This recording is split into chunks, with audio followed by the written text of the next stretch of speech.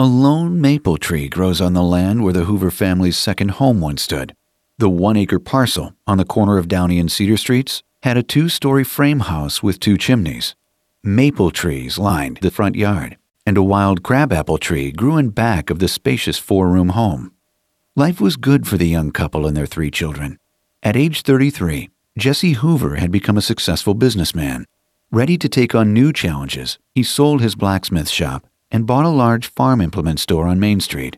Like any hard-working husband, Jesse wanted to use his improved economic fortunes to provide for the comforts of his family. In March of 1879, Jesse purchased the House of the Maples at auction for $140. It had, he said, rooms big enough to swing a cat in.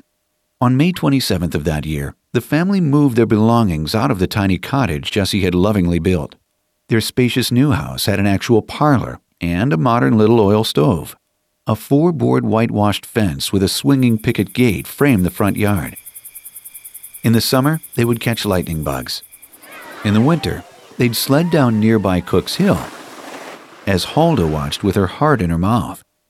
It was this house, and not the cottage, that would hold the most memories for the Hoover children, both good and bad. On December 13, 1880, 19 months after moving into the House of the Maples, Jesse Hoover died in his upstairs bedroom from rheumatism of the heart. Herbert Bertie Hoover was only 6 years old. His mother, Huldah, bravely kept the family together by carefully managing the money from Jesse's business holdings and by taking in sewing and an occasional boarder. But death would come to visit the House of the Maples once more. On February 24, 1884, at the age of 35, Huldah Hoover died from typhoid fever. Tad had just turned 13, Bertie was 9, and May was 7. The 3 children, now orphans, were separated and sent to live with relatives.